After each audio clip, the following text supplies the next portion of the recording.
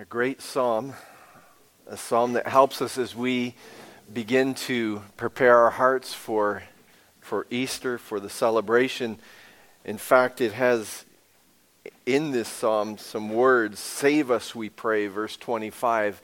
That word that we quote as Hosanna at Christ's triumphal entry, and blessed is he who comes in the name of the Lord. So let's open our hearts in prayer this morning. We're going to move away from James for the next couple of weeks because of Easter, and so just shift our thinking a little bit to focus in on this yearly celebration of Christ, of the cross, of what he accomplished for us. So let's pray together. Father, thank you.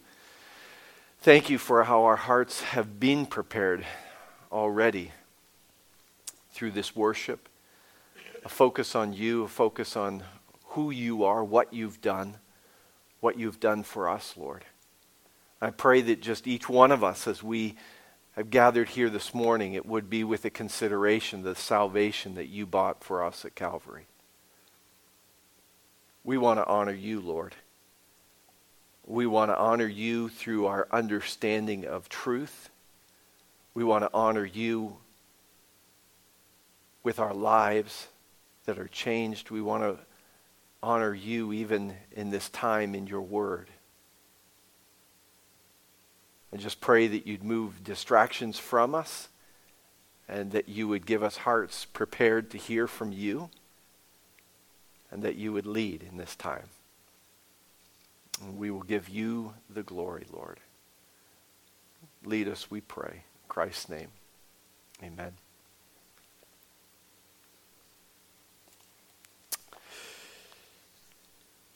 Well then, what does the Lord's Prayer say?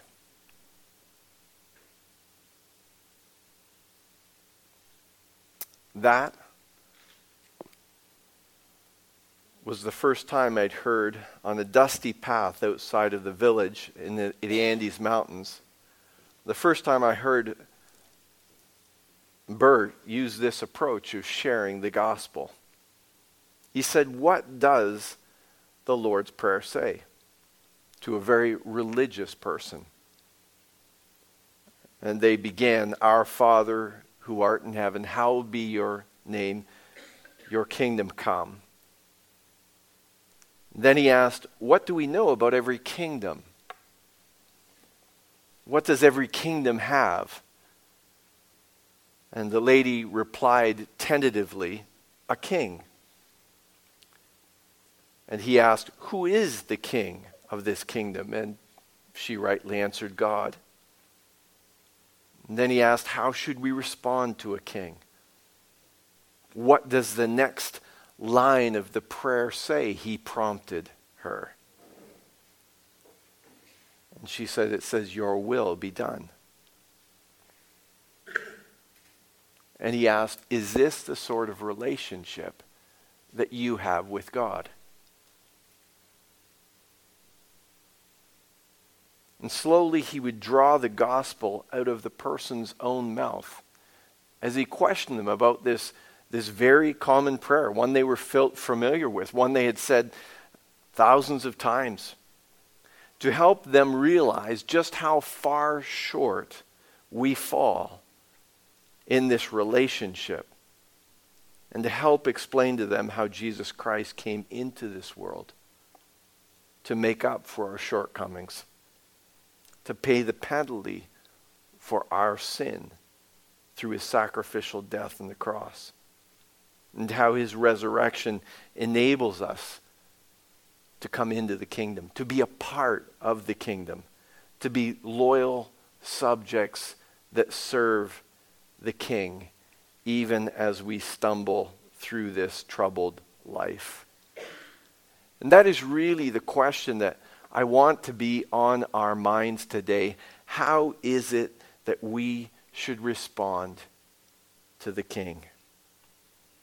Especially as we live in his very presence. Next week is Palm Sunday. And we're moving toward the yearly celebration of our Lord's death and burial and resurrection. And we need to be reminded to be preparing our hearts. We use this as a time of focus. And that's something that's been very common in the church from its beginning. Even before the church, God used all sorts of celebrations and festivals and this sort of thing to turn people's attention to himself, to some truth, to something important that they needed to be remembering. And of course, exalting him was one of them. And there are other parts of God's church, other more liturgical churches that follow traditions preparing them for Easter. One you probably heard of is called Lent. Have you heard of Lent? And Lent starts with Ash Wednesday. And what they'll do is they'll take the ashes and they will smear them on their forehead. And I was thinking of that, our preparation for Easter and what that could mean, what that would mean. Well, of course, we know that throughout the Old Testament, there were people who were in repentance, covered in ashes, right? Sackcloth and ashes. It was a recognition of their sinfulness. There's also another thing I was thinking of, as I'm reading through the minor prophets. And as I read through Zechariah, one of the visions that he had was of the priest Joshua. And the priest Joshua was standing before the angel of the Lord, it says, and Satan in this vision. And Joshua had dirty clothes. And of course, a representation of Israel's sin. And Satan was accusing him. How can you accept this guy? Look he's filthy. He's no good. And the angel of the Lord said, is this not a brand, not a common word, that has been plucked from the fire? A stick, a burning stick that was, should go through the fire, but I've plucked it from the fire. Now, you might have noticed as you came in this morning, I have an object lesson at the back. I had a little bit of a craft time yesterday. And it wasn't something that I was thinking, this is the perfect object lesson. It was something that came as I was preparing, as I was studying, as I was thinking through this week and what I was preaching on. It just sort of slowly came together. And what there is at the back there, the first thing is there are a bunch of charred sticks, ashes. And we see those sticks and it's obvious that they were burning yesterday. I let them burn a little bit and then pulled them from the fire. And that's really what the Lord was saying about Joshua the priest. And it's really a consideration of ourselves, of our sinfulness. I don't think any one of you are going to want to take one of those little sticks home and display it and say, hey, look at this. Let's put this on our mantle. It's kind of cute, Let's glue gun some flowers to it and make a little. No, it's something that any one of us would say is kind of useless. It's a reminder for us of our sinfulness. A reminder of us of our worthiness to only be judged, and yet the Lord plucked us from the fire. And so as people go into preparing for the remembrance of the cross, there's this preparation, there's this repentance, there's this recalibration or readjusting of our focus in light of the celebration of the coming of the King, his first coming. And this week, as I was thinking of that, I was thinking of the pre-triumphal entry. Next week, yes, Palm Sunday, triumphal entry. But there was a first triumphal entry, and I sort of stumbled across this in reading and preparing for Easter. a few years ago, a couple years back, and I was just came back to my mind, and I thought, I think I want to focus in on that. We're not into Palm Sunday yet, but this in preparation for backing up just a little bit, getting our hearts in gear. I want to focus on that first triumphal entry. And if you turn with me to Luke chapter 19, we're going to study this first triumphal entry together. And you'll notice, you'll realize where I'm going immediately once you get to Luke chapter 19, verse 1. In 28, it begins with the triumphal entry that we're all familiar with. But if you back up to verse 1, and I'm going to do this a little differently this week, just going to read through it and going to add comments as we go through it, we recognize that this is the story of Zacchaeus, the wee little man, or so it says in the song that we learned back in Sunday school. Zacchaeus was a wee little man, and a wee little man was he. Do you guys know that one? Some of you do? You want to sing it? No, we won't sing it together. Let's begin this chapter together. It says he entered Jericho and was passing through. He, of course, we're talking about Jesus. But what do we notice in that verse 1? Jericho was not his goal. Passages earlier, it says Jesus set his face like a flint toward Jerusalem. He was going to Jerusalem. He knew what he was going for. His disciples were going, why are we going to Jerusalem?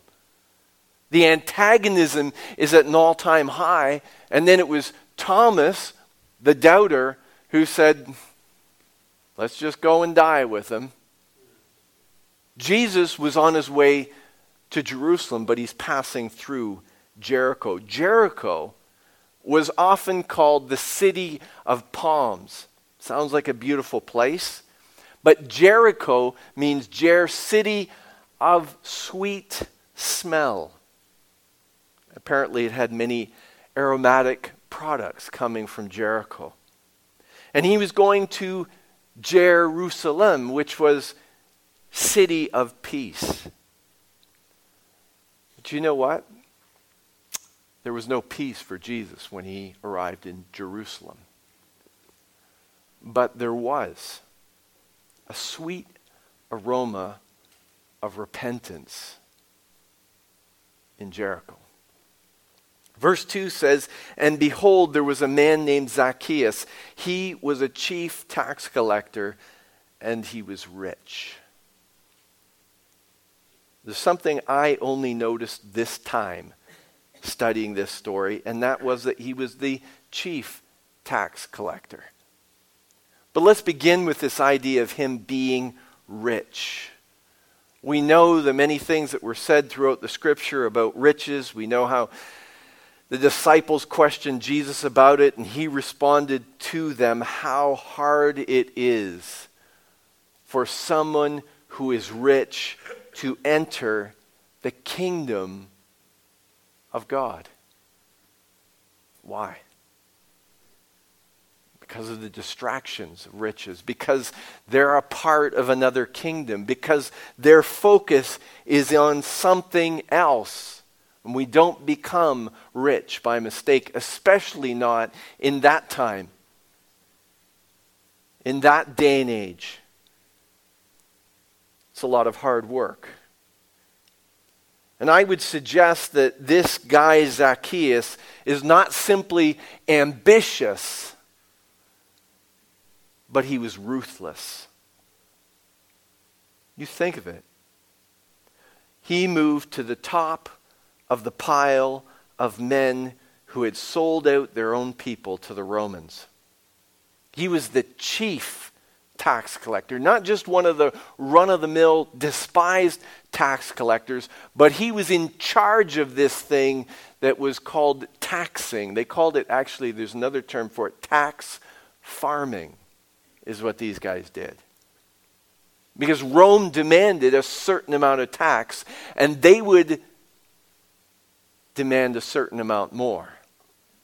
so that they could skim from the profits. And this was called tax farming. And so you can imagine why the tax collectors were despised. You imagine how he would have had to have been ruthless to be in charge of this sort of a taxation. As an enemy state took over his own country and he turned against his own people. Verse 3 says, he was seeking to see who Jesus was. But on account of the crowd, he could not, because he was small in stature. What are we told there? Well, there was a crushing crowd. A whole lot of people, just like at the entrance to Jerusalem. In that event that we normally call the triumphal entry. And we read that Zacchaeus was short. We might think he had small man syndrome. You've heard of that. It's described as making up for a supposed inadequacy with aggressive behavior. And we might agree that he had small man syndrome as we read the next verse, which says, so he ran on ahead. He climbed up into a sycamore tree to see him, Jesus, for he was about to pass by. I wonder what the crowd was thinking as they followed along, as they pressed in to try and get close to Jesus. And they see this little guy go scampering by. And they go, there he is again.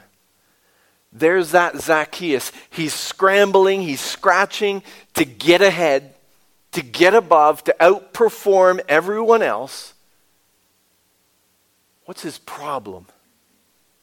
Why does he have to be this way? Why is Zacchaeus, the guy who already has everything, he's already rich, why does he have to see Jesus so badly? What does he want?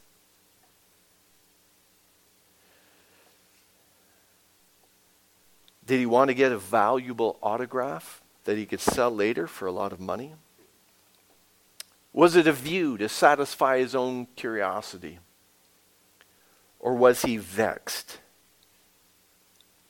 Because he had everything. He was filthy rich in the truest sense of the word. And yet he still realized he had nothing at all. You know, we're not told. We don't know what was in his head. We're left to speculate whether at this point in the process he was actually coming to the Lord, or there was just that curiosity where he wanted to see this guy who everybody was talking about. But one thing for sure is that Jesus,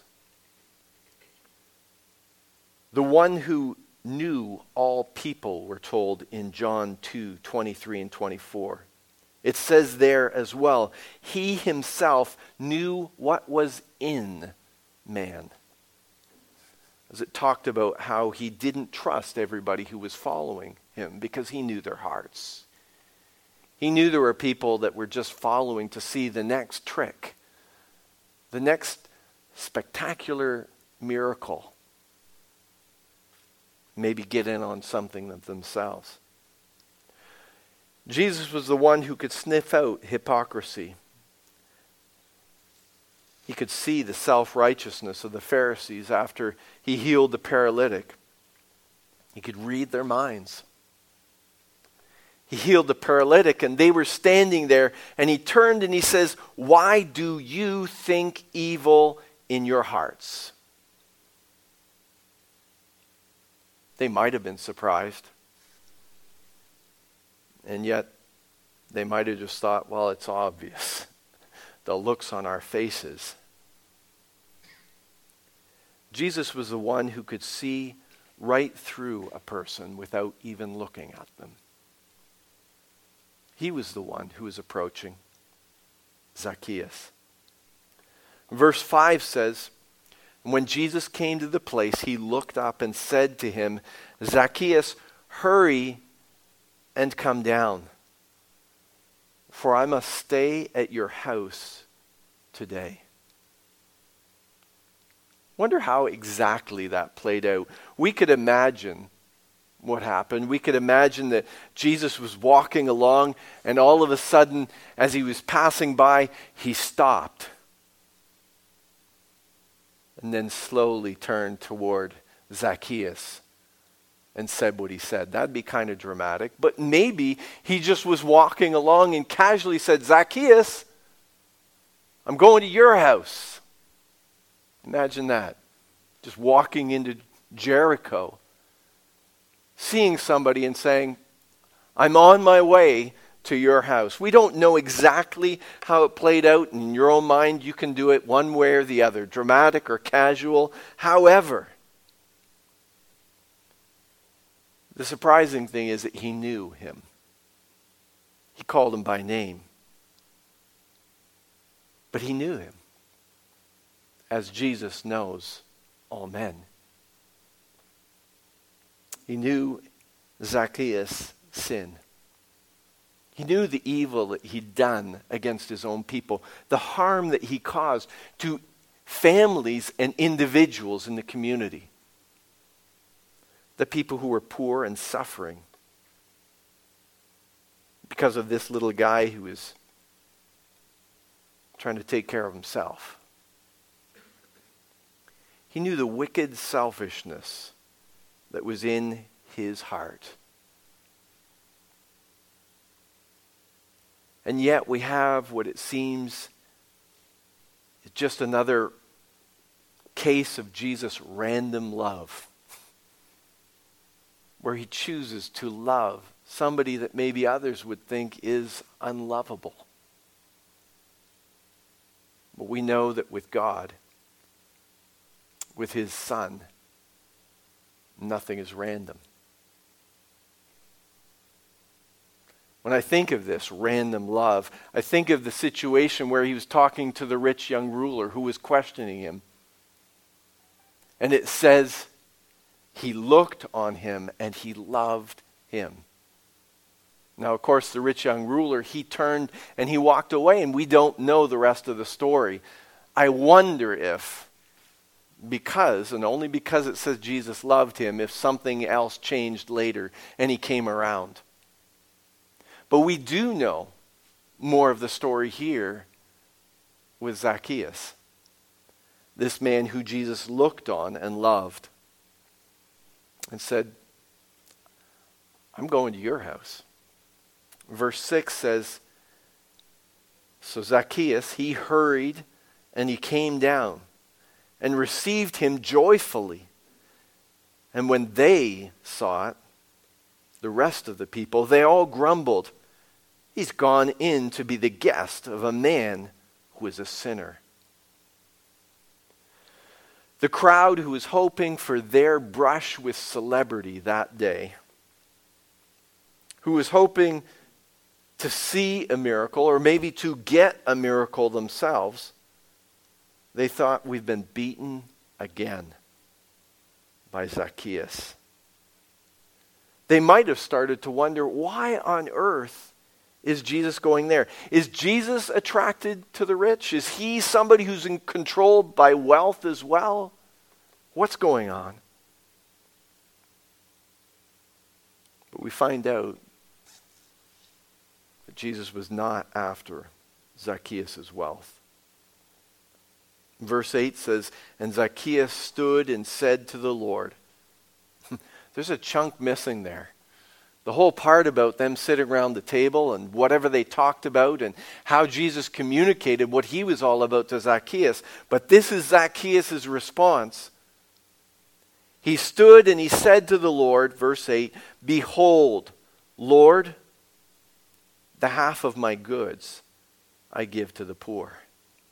And if I've defrauded anyone of anything, I restore it fourfold. 4 times over. we understand what Jesus must have said. We understand that Jesus wasn't just sitting around the table talking about the stock market with Zacchaeus and how things were going, He was talking about another kingdom. Maybe challenged him with those words, no man can serve two masters. Can't serve both God and money. And here we witness a change of kingdoms,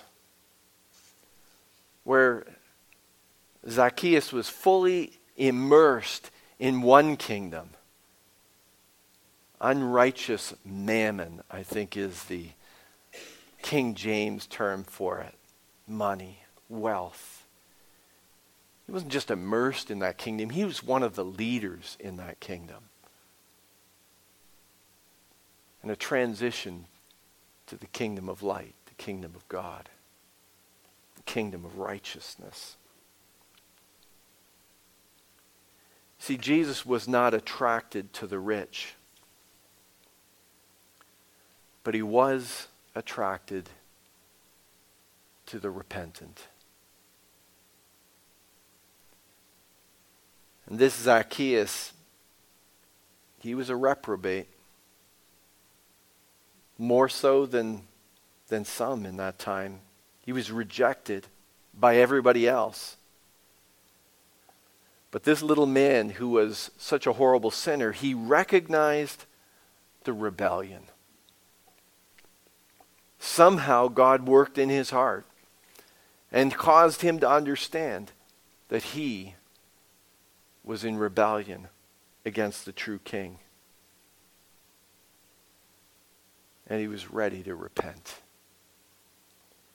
Jesus is drawn to those who draw near to Him in humble repentance. And verse 9 says, and Jesus said to him, today salvation has come to this house, since he also is a son of Abraham. For the Son of Man came to seek and to save the lost. Interesting. He calls him a son of Abraham. We could say, well, genetically he was. I'm sure everybody in that community had long since cast him out of their community, of their family. And yet today, Jesus was proclaiming that he was the son of Abraham, genetically and spiritually. You see, Jesus didn't come to be a celebrity, to be celebrated by us as anyone else could be celebrated for something great they have done in the past. And I think that's what some people think Easter is all about. Oh, this Jesus, he was a great teacher, taught about love. Look how he sacrificed himself. Look how he just did a tremendous act of love. In a sense that I suppose anybody could understand. And then what do we do with our celebrities? We identify with them as fans. And it gives us this small feeling of goodness in ourselves because we connect to them and in a way we think we participate in their great act. No, Jesus didn't come as a celebrity. Jesus came to present himself as king. He came to be king because he was king. He was the true king.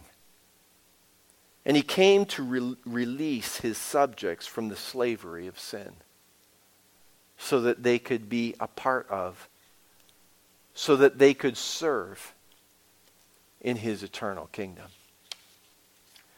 See, sometimes I think we lose this aspect that we have been called to be a part of and serve the true King of Kings, be a part of his kingdom. You think, well, it's hard for us. You know, we're so many thousand years after all of this. We're learning from it out of a book. But you know what? The crowd in Jerusalem, as Jesus entered Jerusalem, it was prophetically proclaimed that he would be king, that he was king. In Zechariah 9:9, it says, your king is coming to you, humble and mounted on a donkey, on a colt, the foal of a donkey. And yet what happened with that crowd? The crowd just filtered away at the end of it. I wonder if there was a sense of disillusionment. From one moment they're hosannaing, praising him, calling out to him, saying he's our king, and then he gets to the end and goes into Jerusalem and nothing happens. Shouldn't he have been enthroned by the enthusiastic throng?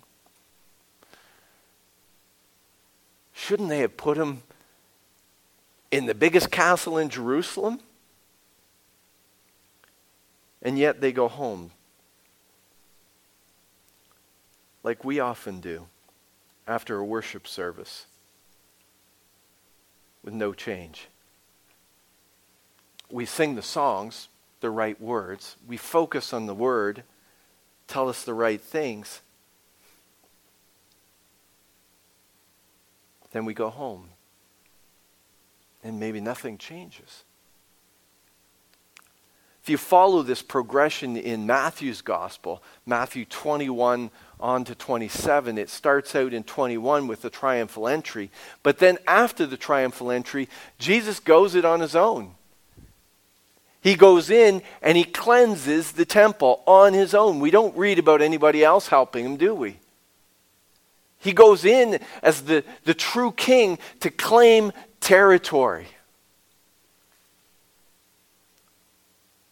But he does it on his own. Not one of his subjects is helping him. Then he confronts the Pharisees on his own. They're attacking him and he's defending his position on his own. On his own. Then he curses the fig tree. An act that he alone understood. Symbolic of God's attitude toward his failing people, Israel, who were producing no fruit. There was no submission. There was no repentance. There was no willingness to return to their God and the Father of their people and recognize him as king.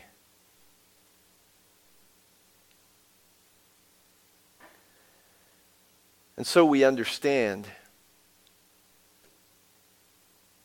the response of the crowd in Jerusalem, the general crowd.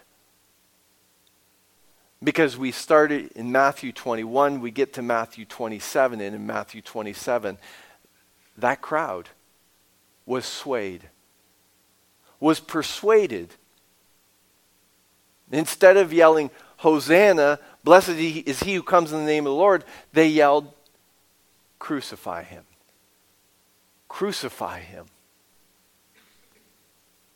And tacked onto that was this statement, we have no king but Caesar. You can read about that in John 19:15. The chief priest proclaimed that.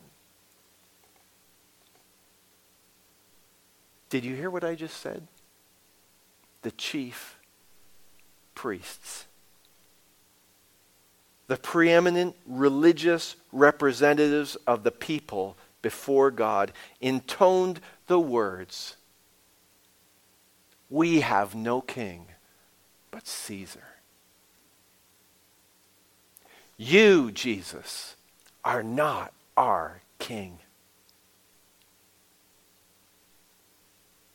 Whereas the chief tax collector, the top trader in the Jewish community, the one who had sold out to Rome and Caesar, he proclaimed through his repentance, and you see it there in his repentance. It's absolute repentance. His conformity to the laws of Christ's kingdom. He said, you are king. And more than that, he said, you are my king.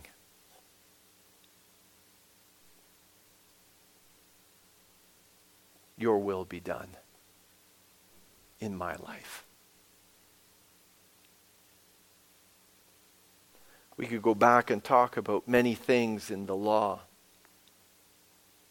But I want to note that verse in Micah 6:8 says, he has told you, O man, what is good. And what does the Lord require of you? But to do justice, to be righteous, to love kindness, and to walk humbly with your God, your King. The chief priests missed it, but the chief tax collector didn't. And so Zacchaeus, the ruthless tax collector who ambitiously ran ahead of the crowd on the road, the broad road, who foolishly scrambled up a tree in order to climb above the crowd, he ended up standing apart from the crowd. The crowd in Jericho, the crowd in Jerusalem, even the crowd today. He stood apart with absolute repentance. We read what he says.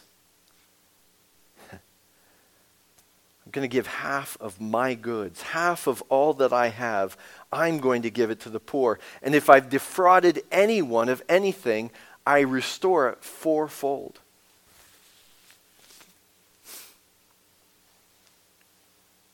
That was where he began his spiritual journey. I know a lot of times we think, I should be more committed, but I'm not ready for that. I haven't grown to that place where I'm ready to give up this or that, or I'm willing to conform and say, God, your will be done in every part of my life. But I don't know if you noticed, this is the very beginning of his spiritual journey. And he has this attitude that is 100% all in. The only thing that changes, the only thing that's supposed to change is the way that applies to our life. But the attitude, the Apostle Paul says later, is to remain the same. We're supposed to be all in. We're not supposed to be saying, well, I haven't been a Christian that long, or I'm not that spiritual. And what we see in this chapter in Luke is that if there is to be a triumphal entry, if Christ is to take the throne, if he's going to wear the crown, then there must be a personal response on the part of the individual to give up the throne, to give up the crown. You see, the religious people in this chapter don't understand. They don't see the need. They think they're on the right track, and they're sort of waiting for Jesus to come back, or maybe I should say God's Messiah to come back and claim the throne in Jerusalem and fix everything up for them. Think back to a chapter or two earlier, Luke 17. It says, being asked by the Pharisees when the kingdom of God would come, he answered them. You see, the Pharisees, the religious, they were interested in the kingdom of God. They knew about the kingdom of God. They wanted to know when it was going to happen. And he answered, the kingdom of God is not coming in ways that can be observed. Nor will they say, look, here it is, or there. He says, for behold, the kingdom of God is within you. The kingdom of God is in the midst of you, could be translated. The kingdom of God is right in front of you. And indeed, when the king came, they didn't notice. The religious people didn't understand. But repentant people do. Repentant people understand that they're not on the right track, and that Jesus Christ must come into their lives and transform them, that they need to give him way. And only he can repair the damage of our sin from the throne of our hearts. The kingdom of God is within you. We engage with the King through our repentance, which blossoms into a transformed life like Zacchaeus. And I think back to John the Baptist, what he said to the Pharisees in Matthew 3. He says, do things that are compatible with repentance. Do things that are compatible with repentance, with true repentance. Paul to Agrippa in Acts chapter 26, he talks about the gospel. He says, the gospel calls for people to respond with deeds that are consistent with repentance. And I ask the question about my own life. Where I would have been in this story. I'm glad for the spectator's view of all of this. I can sit and read it, and I can observe this group and that group and what's going on. And of course, we got the Coles notes later on that explain exactly who Jesus is. But you know, there will be many times in our lives where we're like these people. We won't understand all that's going on. Jesus is passing by. There is some challenge that we've been given to respond to because his Spirit speaks to us and says, change this or change that.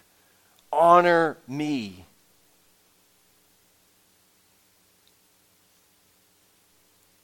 Don't let him pass you by.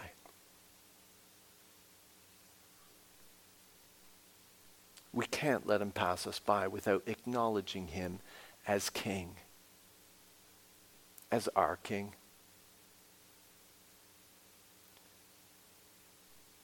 Yes, when Jesus came into the world, it was prophesied, it was planned, it was part of God's communication to the world, Jesus entering Jerusalem on the foal of a donkey to make that statement that he is the king, whether anybody really responded as they ought,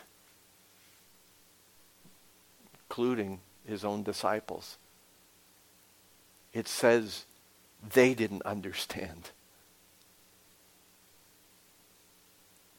But let's learn from Zacchaeus. Let's learn from this guy who should not have been the example for us all, but was. Simply because he was curious and wanted to see Jesus, and Jesus loved him, did a work in his heart. And he recognized him as king. Not just in a superficial way, but profoundly and in his heart. Let's learn from this little man who climbed a sycamore tree and ended repenting before Jesus Christ and following him as his Savior, as his Lord, as his King. Let's remember our own sin. The ashes, the charred pieces of wood, snatched from judgment, you and I. The little stand thereon, I needed to trim some branches off of a sycamore tree. You might want to take note. It's kind of got a blotchy kind of bark on it. Maybe sometime in the future, it'll be a reminder for us. We'll see this tree with blotchy bark. We'll remember it's a sycamore. And we'll remember Zacchaeus. We'll think about repentance. We'll remember our sin. When we do that, when we deal with our sin, we come face to face with our Savior and King. Father, help us. Help us to know you as we ought. Help us to be willing. It's not a big trick, I know. Lord, it's not our intellect, it's not our intelligence, it's our willingness to submit. It's our humility. May we be ready to look at our lives, to acknowledge our sin, to see where we've gone wrong. May we be willing to recognize that you are our only hope. You're our Savior. You're our Lord. You are King. And Lord, may we not see service to you as something that is a burden, is overwhelming, or abuse. But may we see your authority in our lives as something that is capacitating us to fulfill all our hopes, all our dreams of significance, of importance, because we will be a part of your kingdom. We will be serving the only truth that matters eternally. You are Lord. You are Lord.